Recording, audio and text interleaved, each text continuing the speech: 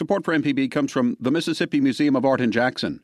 What Became of Dr. Smith by artist Noah Satterstrom is on view now through September 22, 2024. Learn more at msmuseumart.org. This is an MPB Think Radio podcast. Welcome to the Mississippi Arts Hour on MPB Radio, where each week we talk to a musician, artist, author, or other creative Mississippian working in the arts across the state. I'm your host, Leslie Barker, Arts-Based Community Development Director at the Mississippi Arts Commission. And today, I'm speaking with visual artist and founder-director of Friends of the Chactuma Swamp, Robin Whitfield. Robin, thank you so much for being here today. Thank you for having me. I'm so excited. We have so much to talk about, but we're going to just go to the beginning of it all. And I just want to hear a little bit about how you grew up. We're from the same hometown, Clinton, Mississippi. And I would just love to hear what started your career as an artist. Sometimes I think to myself, how lucky I am to have been born in Clinton and to my parents and live on my street, because it formed me. My mom is an artist and taught 8th grade art. Starting when I was in the 3rd grade, she started teaching in the Clinton Public Schools.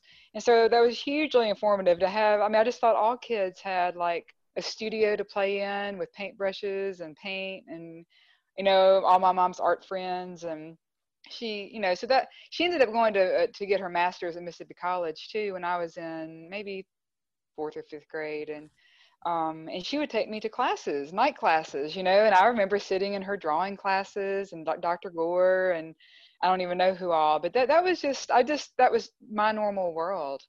And then she also allowed me to go on all the field trips that her classes would take even when I was younger. So we went to, this was way before the Walter Anderson Museum, but because my mom was an art teacher, she knew about Walter Anderson, and she took us down, she allowed me to go to the coast with them where they could get the key and go look at his little house with a little room and the community center and stuff like that. So that was hugely informative. And then, road trips where we always had to hit a museum or some kind of weird, funky a folk artist maybe that she knew about on one of our road trips. And so that was huge. And then our neighborhood had lots of cool creative people. One in particular was Wyatt Waters. So I just, Mom and I would often on a weekly basis just, walk down to his house or I'd ride my bike and there he'd be out in his yard painting or working on his greenhouse or something like that. And so to me, being an artist and art just seemed like a normal thing. But now looking back, on how did I become the artist that I am, meaning I work outside in the landscape, loving nature, watching Wyatt and knowing Walter Anderson as really my first two kind of real artists that I knew about. What they both had in common was working directly from life and with watercolor. So that just kind of, I think, seared itself inside of me as that's what artists do. So that's definitely something I want to hear more about, that you paint on location. Is that always what you do? And that your medium is watercolor, right? Or your fate? Yeah, I'd say,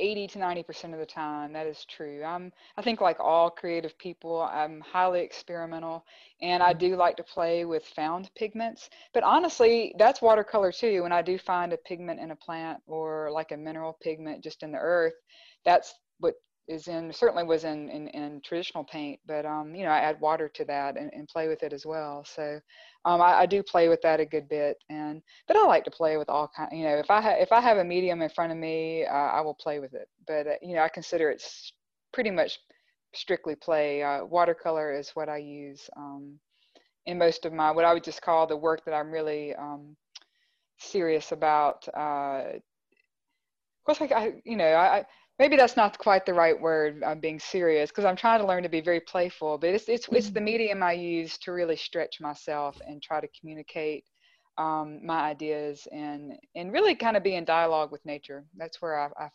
feel like I'm most fluid with watercolor. Was watercolor your first kind of medium that made you fall in love with being an artist, or did you get there later? Those are really good questions. Watercolor was probably something I've always done.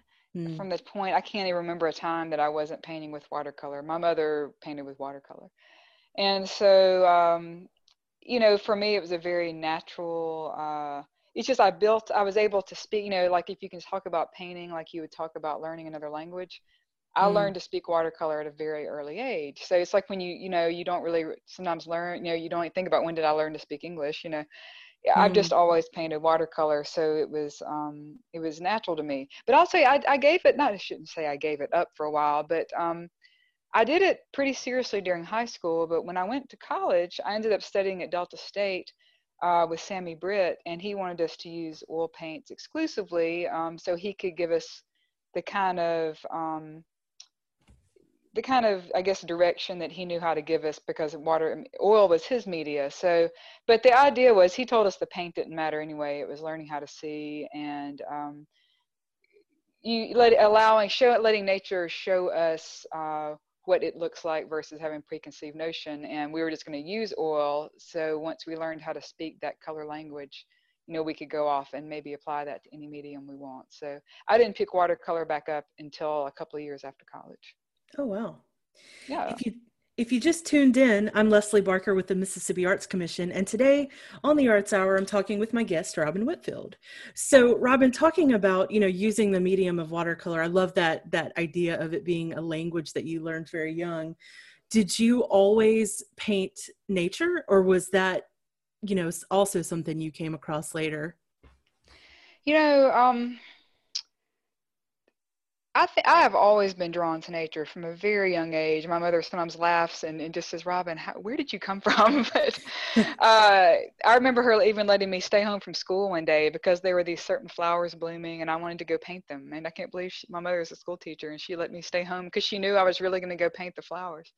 But I have always really honed in on nature, But I will say, I mean, if any listeners out there have ever tried watercolor, I guess tried to or even any media, and tried to interpret nature as a young artist, nature was very overwhelming for me. Like when I say nature, if I sat into a forest and I was looking at 50 trees and all the grasses and flowers, I was very frustrated. My attempts at trying to paint it were never I was never very satisfied. Having Mm. Walter Anderson's work really did help me, like, because he had this great stylized view of nature that kind of broke things down into geometry. And I wasn't really able to do that until many years later in any kind of way where I'm able to distill what I'm really after. Because, there's a learning curve. I had to really understand how to use watercolor with a fluidity that you just can't have when you're first beginning. But I did. Had lots of awkward attempts at painting, usually small things like a leaf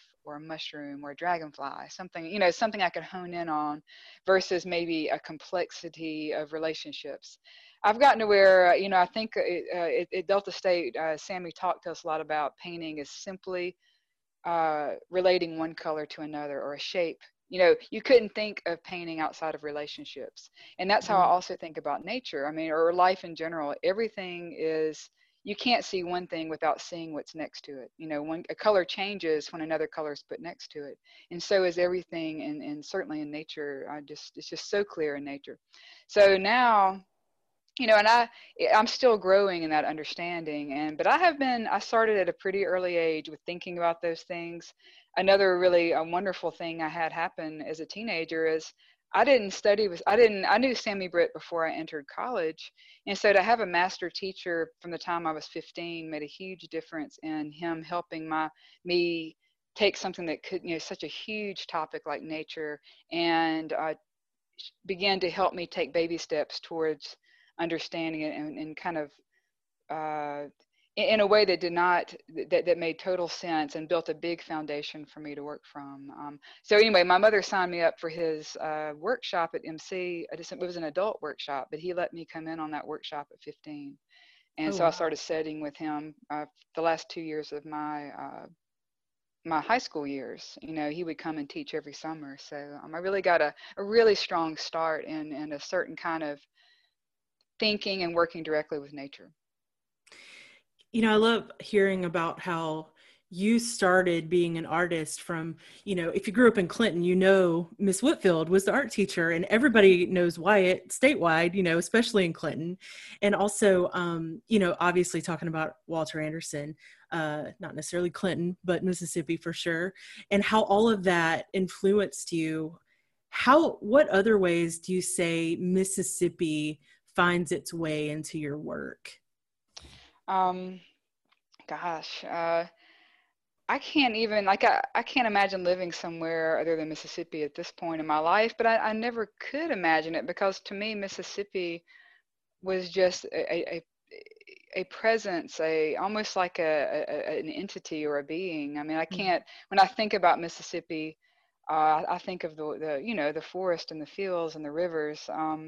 So the land itself is so powerful, but connected to the land, I've been trying to unpack these very questions, like, is just a part of my philosophy as a human and an artist, and I think about it a lot. And now that I've gotten into natural materials, just kind of looking at the source of color or the source of tools, and I look at maybe the native peoples that lived here, and then I reflect back on my work now, and I just see how much a place can really affect how you see the world in general. I just know that I'm extremely steeped in Mississippi, and I like my audience to be Mississippi. I've never been, because as an artist, we all, I guess, have to have an audience, or we want an audience, whether you're a musician or writer or painter.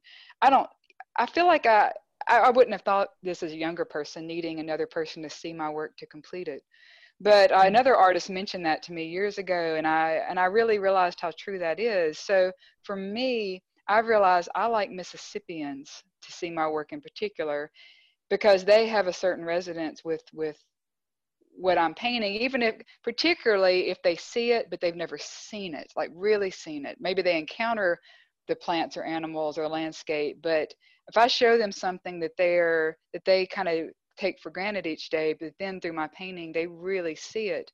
I love watching that wash over someone and have them tell me a story about a certain kind of plant or a certain place that they have direct experience with, and this showed them something that they either remembered, recalled, or maybe never saw in the first place. So I just love my audience being Mississippi. And so I've made it where I don't really try to have a lot of shows outside the state. I've tried to find ways to have my work reach really regular people, not even, I'm in Karen Gallery in Tupelo, which I love being in a Mississippi gallery commercially.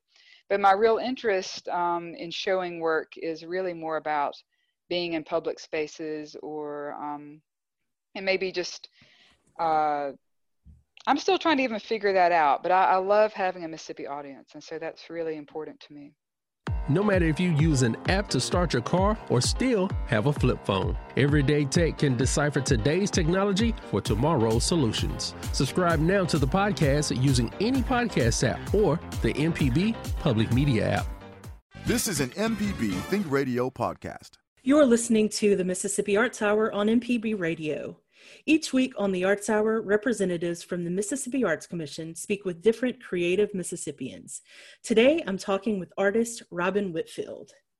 So Robin, right before the break, we were talking about your painting and the different styles of painting and the mediums, and you mentioned using natural materials.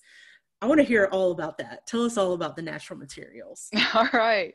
Well, I'm going to tell y'all that that's sort of been a surprise to me as an artist, to all of a sudden start thinking about what is paint and where did it come from. But I think I can only say that from the time I graduated from college and I ended up moving over to Grenada, I discovered a wetland just a few blocks from where I was living, and I began going there every day. And that's where I was really also stumbling around trying to figure out watercolor at that point, because I realized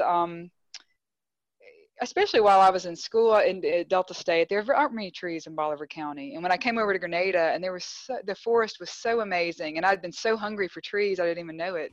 I couldn't get enough of just being in a forest. And so I spent a lot of time, and I really wanted to use watercolor so it would be easy to take out with me, and it would dry fast, because oil paint is not easy to take with you in the field, especially if you're going through a lot of underbrush and stuff. So I had this high motivation and want to get back to my roots of watercolor. But I'd say, maybe 7 or 8 years into just really working on my watercolor and getting more fluid with it, I got my first kayak. And I'm mentioning the kayak because that's when I first had this moment, with that big accident that you have that turns into be your revelation. I'm sure we all do that all the time. But I was like out painting in my kayak, and I had my watercolor. I was kind of proud of it. It was going really well. You should probably never think those thoughts in your head like, ooh, I like this, because the wind picked it up right at that moment and like plopped my watercolor face down in the swamp. I was in the swamp out there in Grenada. And so when I pulled up the painting, it was coated with just this brown, just whatever is on the surface of swamps. I'm gonna call it your swamp goo. And and I was, of course, heartbroken at first, but I don't know, maybe I'd been thinking a lot about, who knows? I do love nature to the point where I was curious about that. I go, what is that? Kind of, what is that on the paper?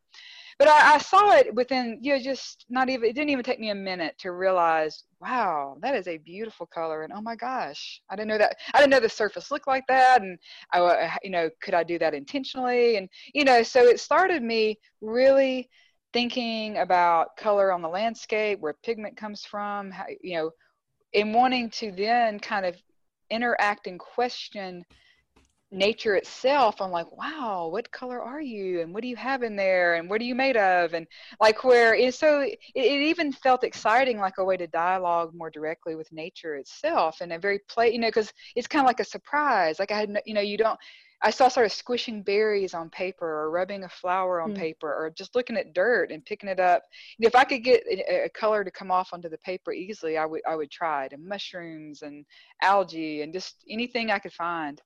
And anyway, so it just became just very entertaining, and it showed me nature, or showed me things that I kind of either didn't notice at all, or something that maybe I'd taken for granted, or just didn't fully explore. It gave me this new way to understand it and see it. It's kind of like when you're getting to know a new friend, and they just finally tell you like a story, a childhood story, or something, where you're learning more about it, and you see that person differently. Like, oh, that's how I was feeling about nature through working with these natural pigments. And I've always been a big fan of art created by traditional cultures. And of course, it finally occurred to me that all art created before at least probably not even 200 years ago, like 150 years ago, had been created with natural pigments. So I probably was told that in art history class, and I didn't hear it properly, and but it just blew my mind, and it made me look at all art differently. I really dove into Aboriginal art about that time, and I'd always loved Chinese brush painting, but you just don't think about all art materials coming directly from some source of the earth, and that culture itself is born of what the people who live in a certain place, what they have access to, or what they can trade for. And that makes you look at the Renaissance differently. And now I can go back and read about Michelangelo. He couldn't afford a certain blue, and so he'd have to wait till someone would buy it for him to add it into his paintings. It's just that coming from a certain stone in a certain part of the world. I think maybe that from the Middle East. I can't remember that exactly where some of foreign pigments are. I'm very interested in that, but I must say I'm extremely interested in just what's right in front of me, nature itself. And so I've delved into kind of looking about what natural materials have been used throughout history. But what it comes down to is I've realized I'm not so interested in making my own paint, or say making my own tools that I want to use on a daily basis, like to do my watercolor. I'm truly interested in natural materials because of the deeper relationship it gives me to a place, a sense of place. Because I'm looking at nature. When I say nature, that's such a vague term. I like to go to a place like Lee Tartt Nature Preserve or Tallahatchie National Wildlife Refuge. These are places right around me, and I want to feel the collective, all the living things, the ecosystem, how they interact, their relationship, and me as a part of that. And so to me, playing directly with the materials is a way of interacting in a way in a new way, it's a way of communicating outside of language for me. You're listening to MPB Think Radio. This is the Mississippi Arts Hour, and I'm your host, Leslie Barker, talking with artist Robin Whitfield. Now, Robin, you were just talking about places that are important to you, and I really got to know you through some of your community work with those places, one of which being the Chactuma Swamp. So I would love for everybody to hear about the work that you have been doing through conservation and art with the swamp. Oh, sure. So probably the place I've spent the most time over the past 25 years is a place that is now called Chactuma Swamp. It's a 300-acre wetland that's, I'd say, no more than 4 or 5 blocks from my studio, and it's a place owned by the city of Grenada. So I've been going out there and just exploring, painting, just discovering what a wetland is, what nature is, who I am. And so over the past, I'd say 10 years, or maybe I would say in 2009, I approached the city directly about forming a friends group and taking care of this 300 acres. Not in a huge way at that point. I was just thinking we could put some trails out there, pick up trash. At that point, I didn't even know hardly what it meant to take care of. I never really pondered it that deeply, but and they were very enthusiastic. They encouraged me and helped me when they could. We ended up finding some really cool plants out there and realized we had a pretty intact ecosystem. I got the state involved, and I got them involved with the Natural Heritage Area program just to have someone agree with me that this is a cool place, because you can get emotionally attached to stuff and think it's something that it's not, but I had them agree that, oh wow, this is a really, really cool spot. So I'm kind of setting the stage for what's ended up happening over the past few years.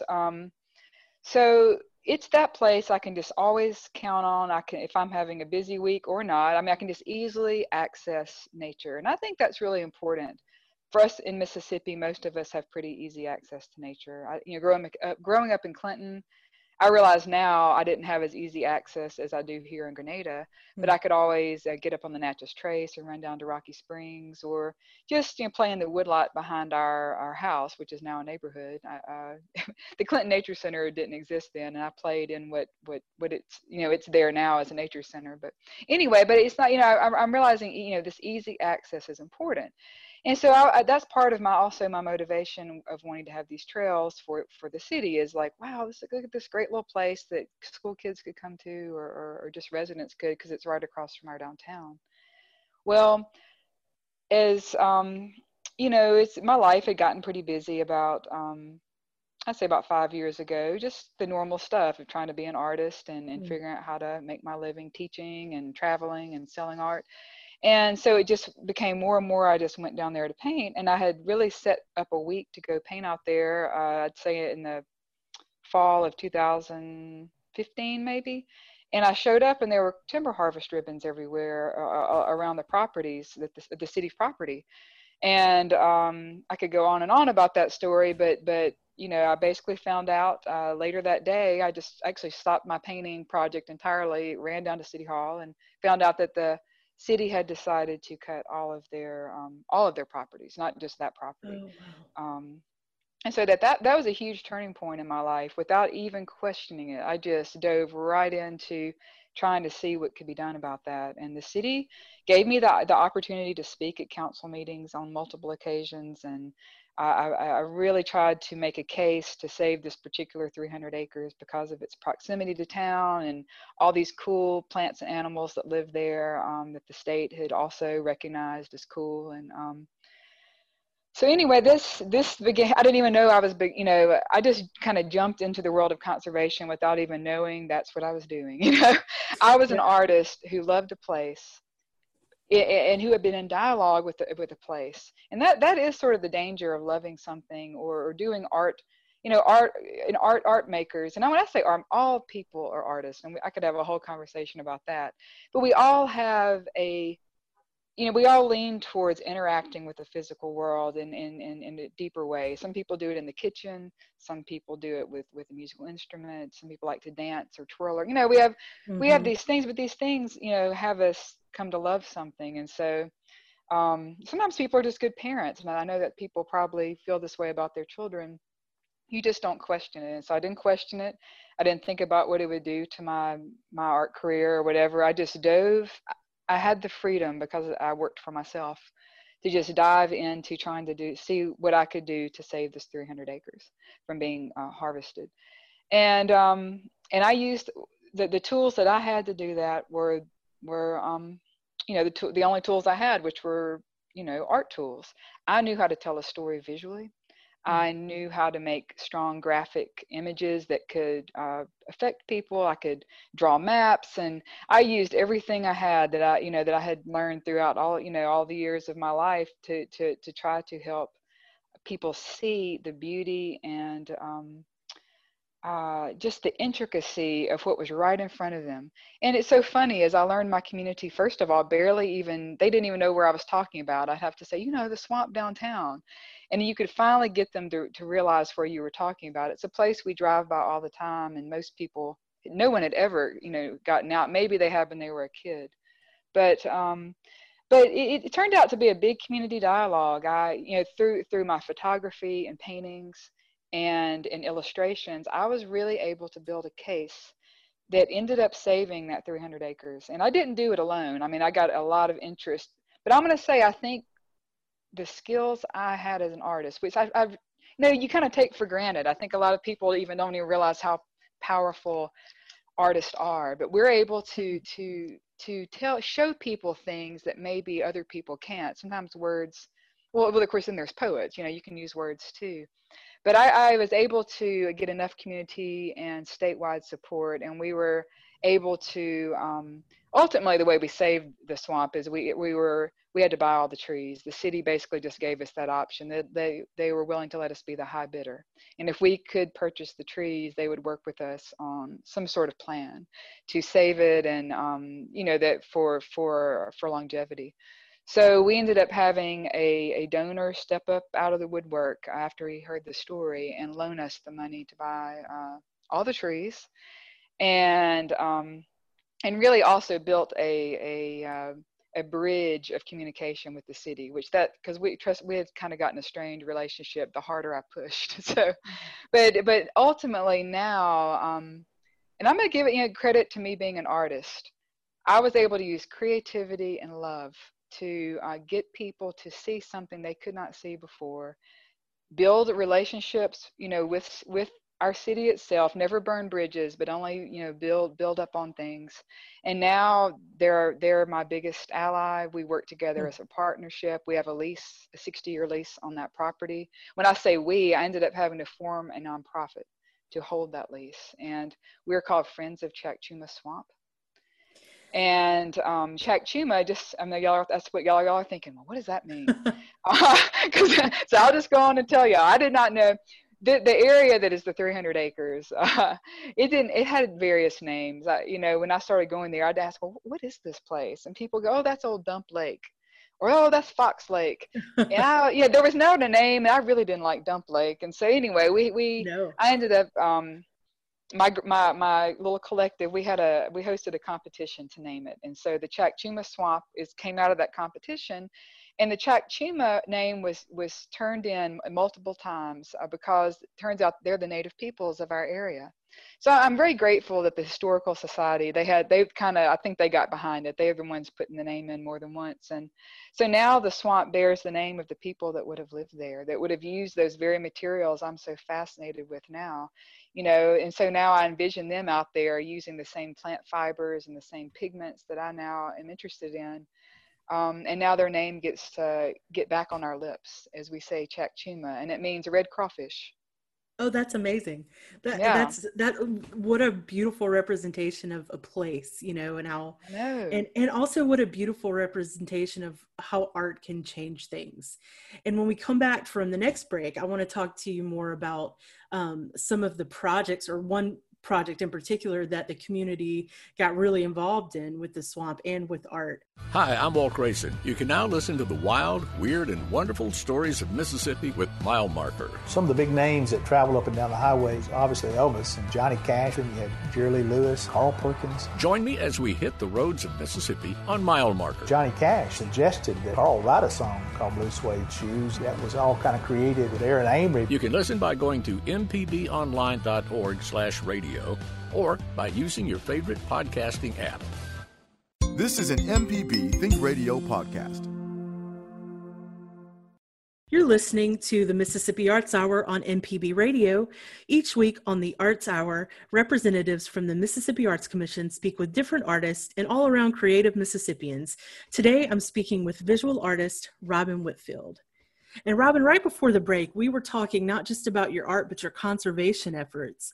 And there was a project that you received a grant for from the Mississippi Arts Commission, which is one way I know about your work, that tied in your art and the conservation and brought the community in. So tell us about that project.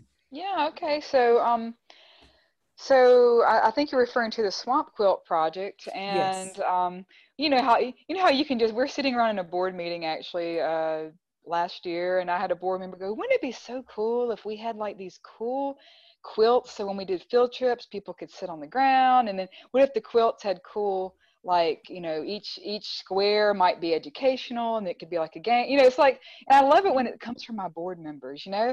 And then my mind started going, and I know I just happen to know amazing, not just any old quilt artist, but an amazing artistic quilt artist named Yolandi Van Heerden in Greenwood, and she and I worked together through a nonprofit over there.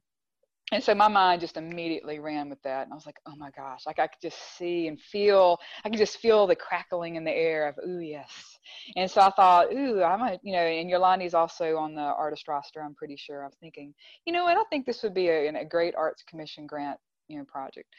And so I told her about the concept, and she loved it. And what basically the concept ended up being, she and I kind of came up with it together. I always like to talk to the artist before I really, because I wanted it to be, I wanted to hire Yolandi Van Heerden to be our head artist.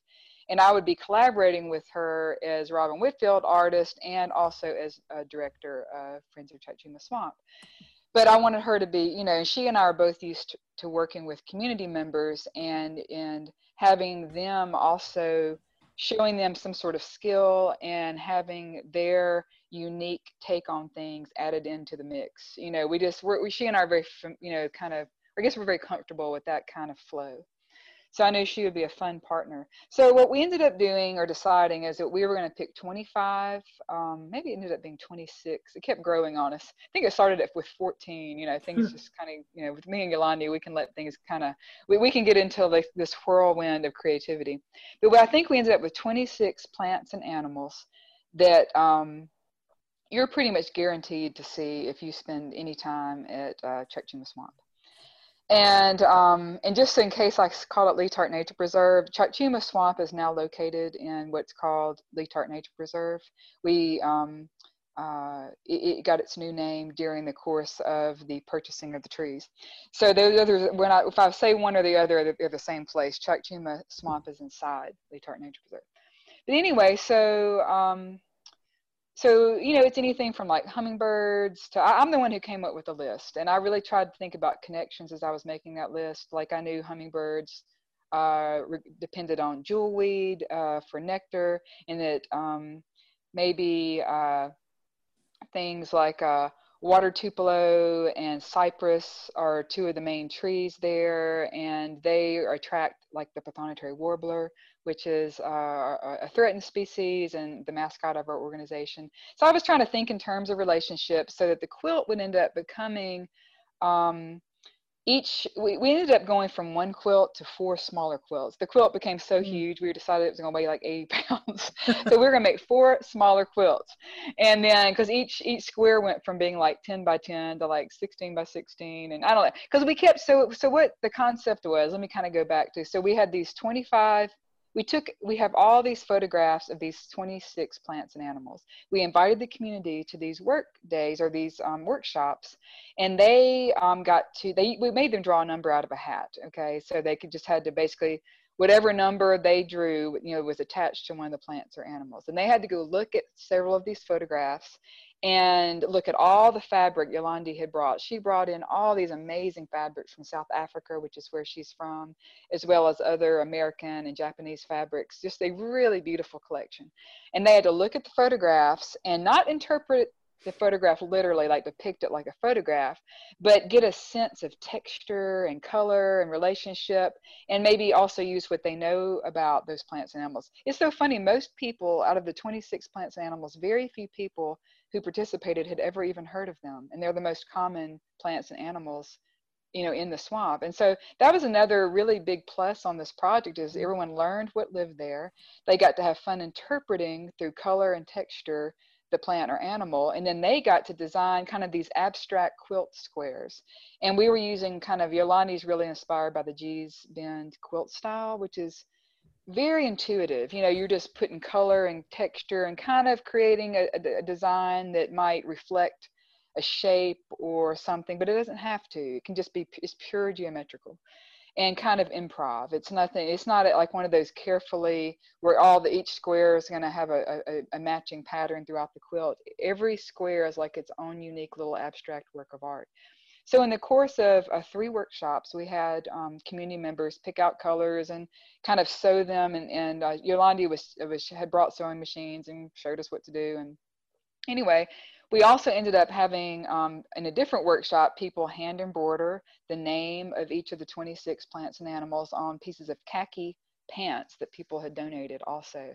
We thought that would be the border strips in between, kind of looking like nice earthy grass colors or dirt colors, and make all the colorful squares pop. And it really worked. It's beautiful. Oh my God. And Yolandi and I we were excited from that first hour of the first workshop. We were both beyond excited because we saw, it was beyond our wildest hopes of who showed up, how it affected them, what they were doing. It was just wildly amazing. I mean, truly magical. I think Yolandi told me it was the most amazing project she'd ever done, which I hope she really means that. But because she does some pretty cool stuff.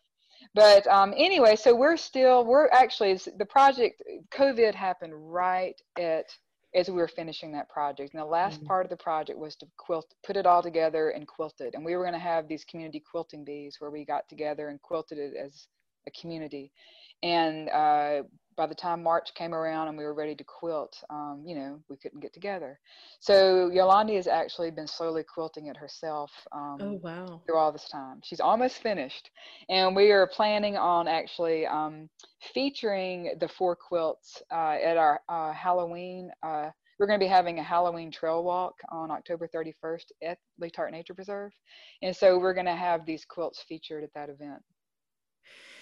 Wow, that's amazing. And with Yolandi working on it during this time, what a beautiful picture of this strange time that you're going to have, and for future archives and just of art and of history of this moment. And you mentioned how you were so excited about the people that showed up.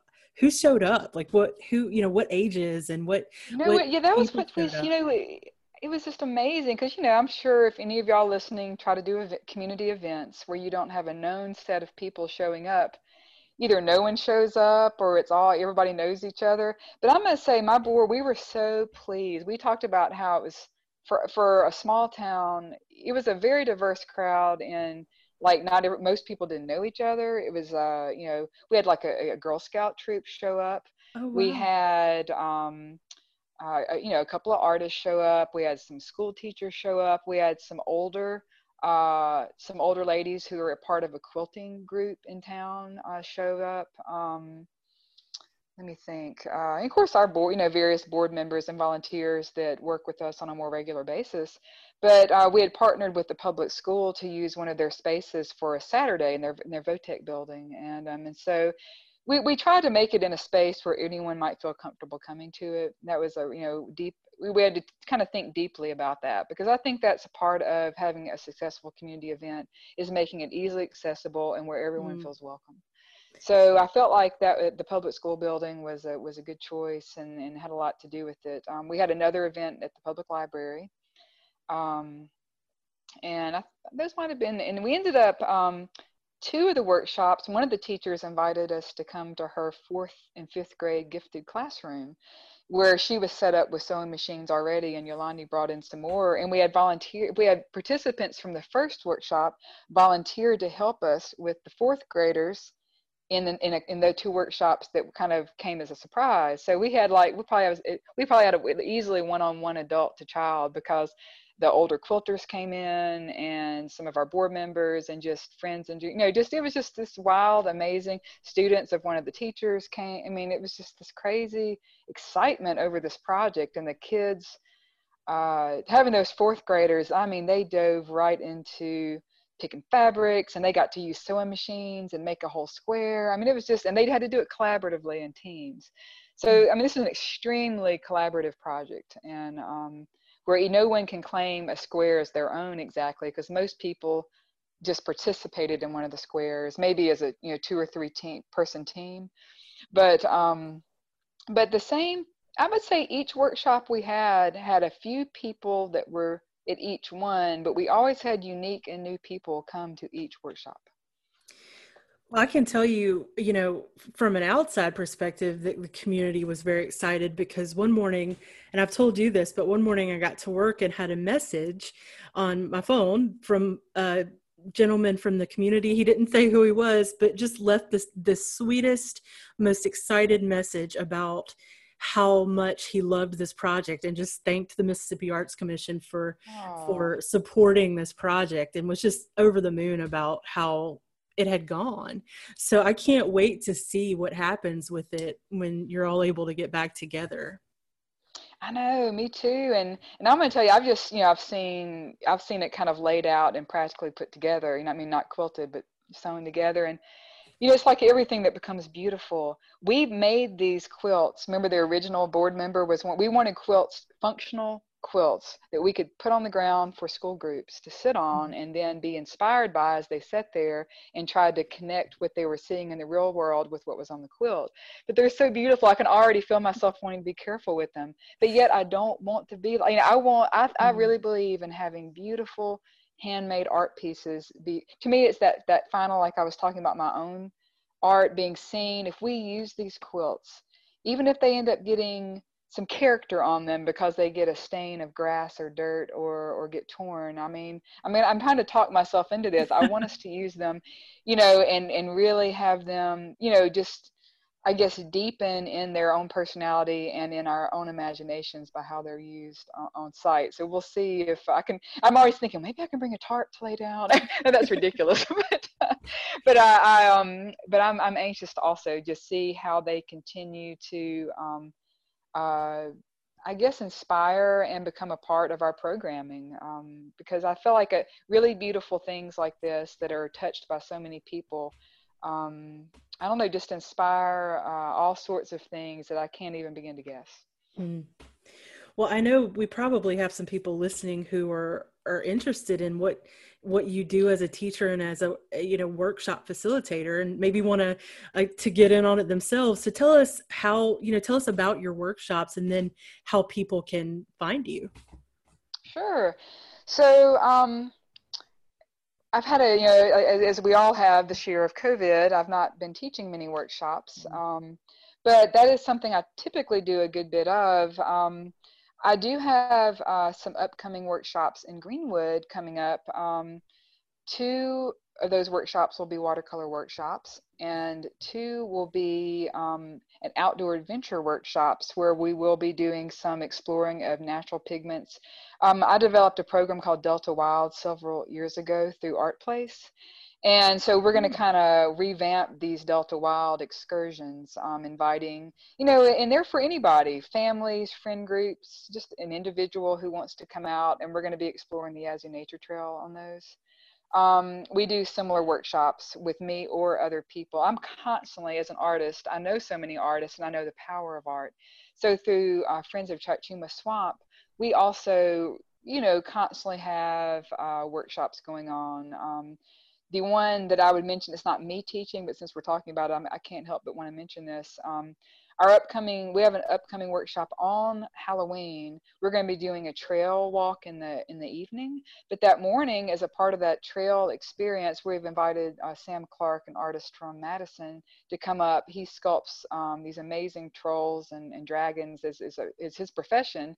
So he's going to lead a sculpting workshop of fantastical creatures, and then those who feel comfortable enough are going to be invited to sculpt a face on a tree.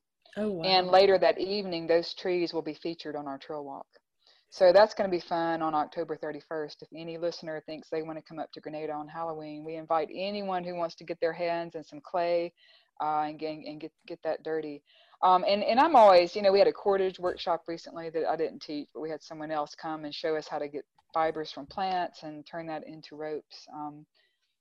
So we're always doing something with Friends of Chachuma Swamp, and all that can be seen on our website. I believe it's friends-of-cs.org. And then robinwhitfield.com is how you can find out about the very specific ones that I teach.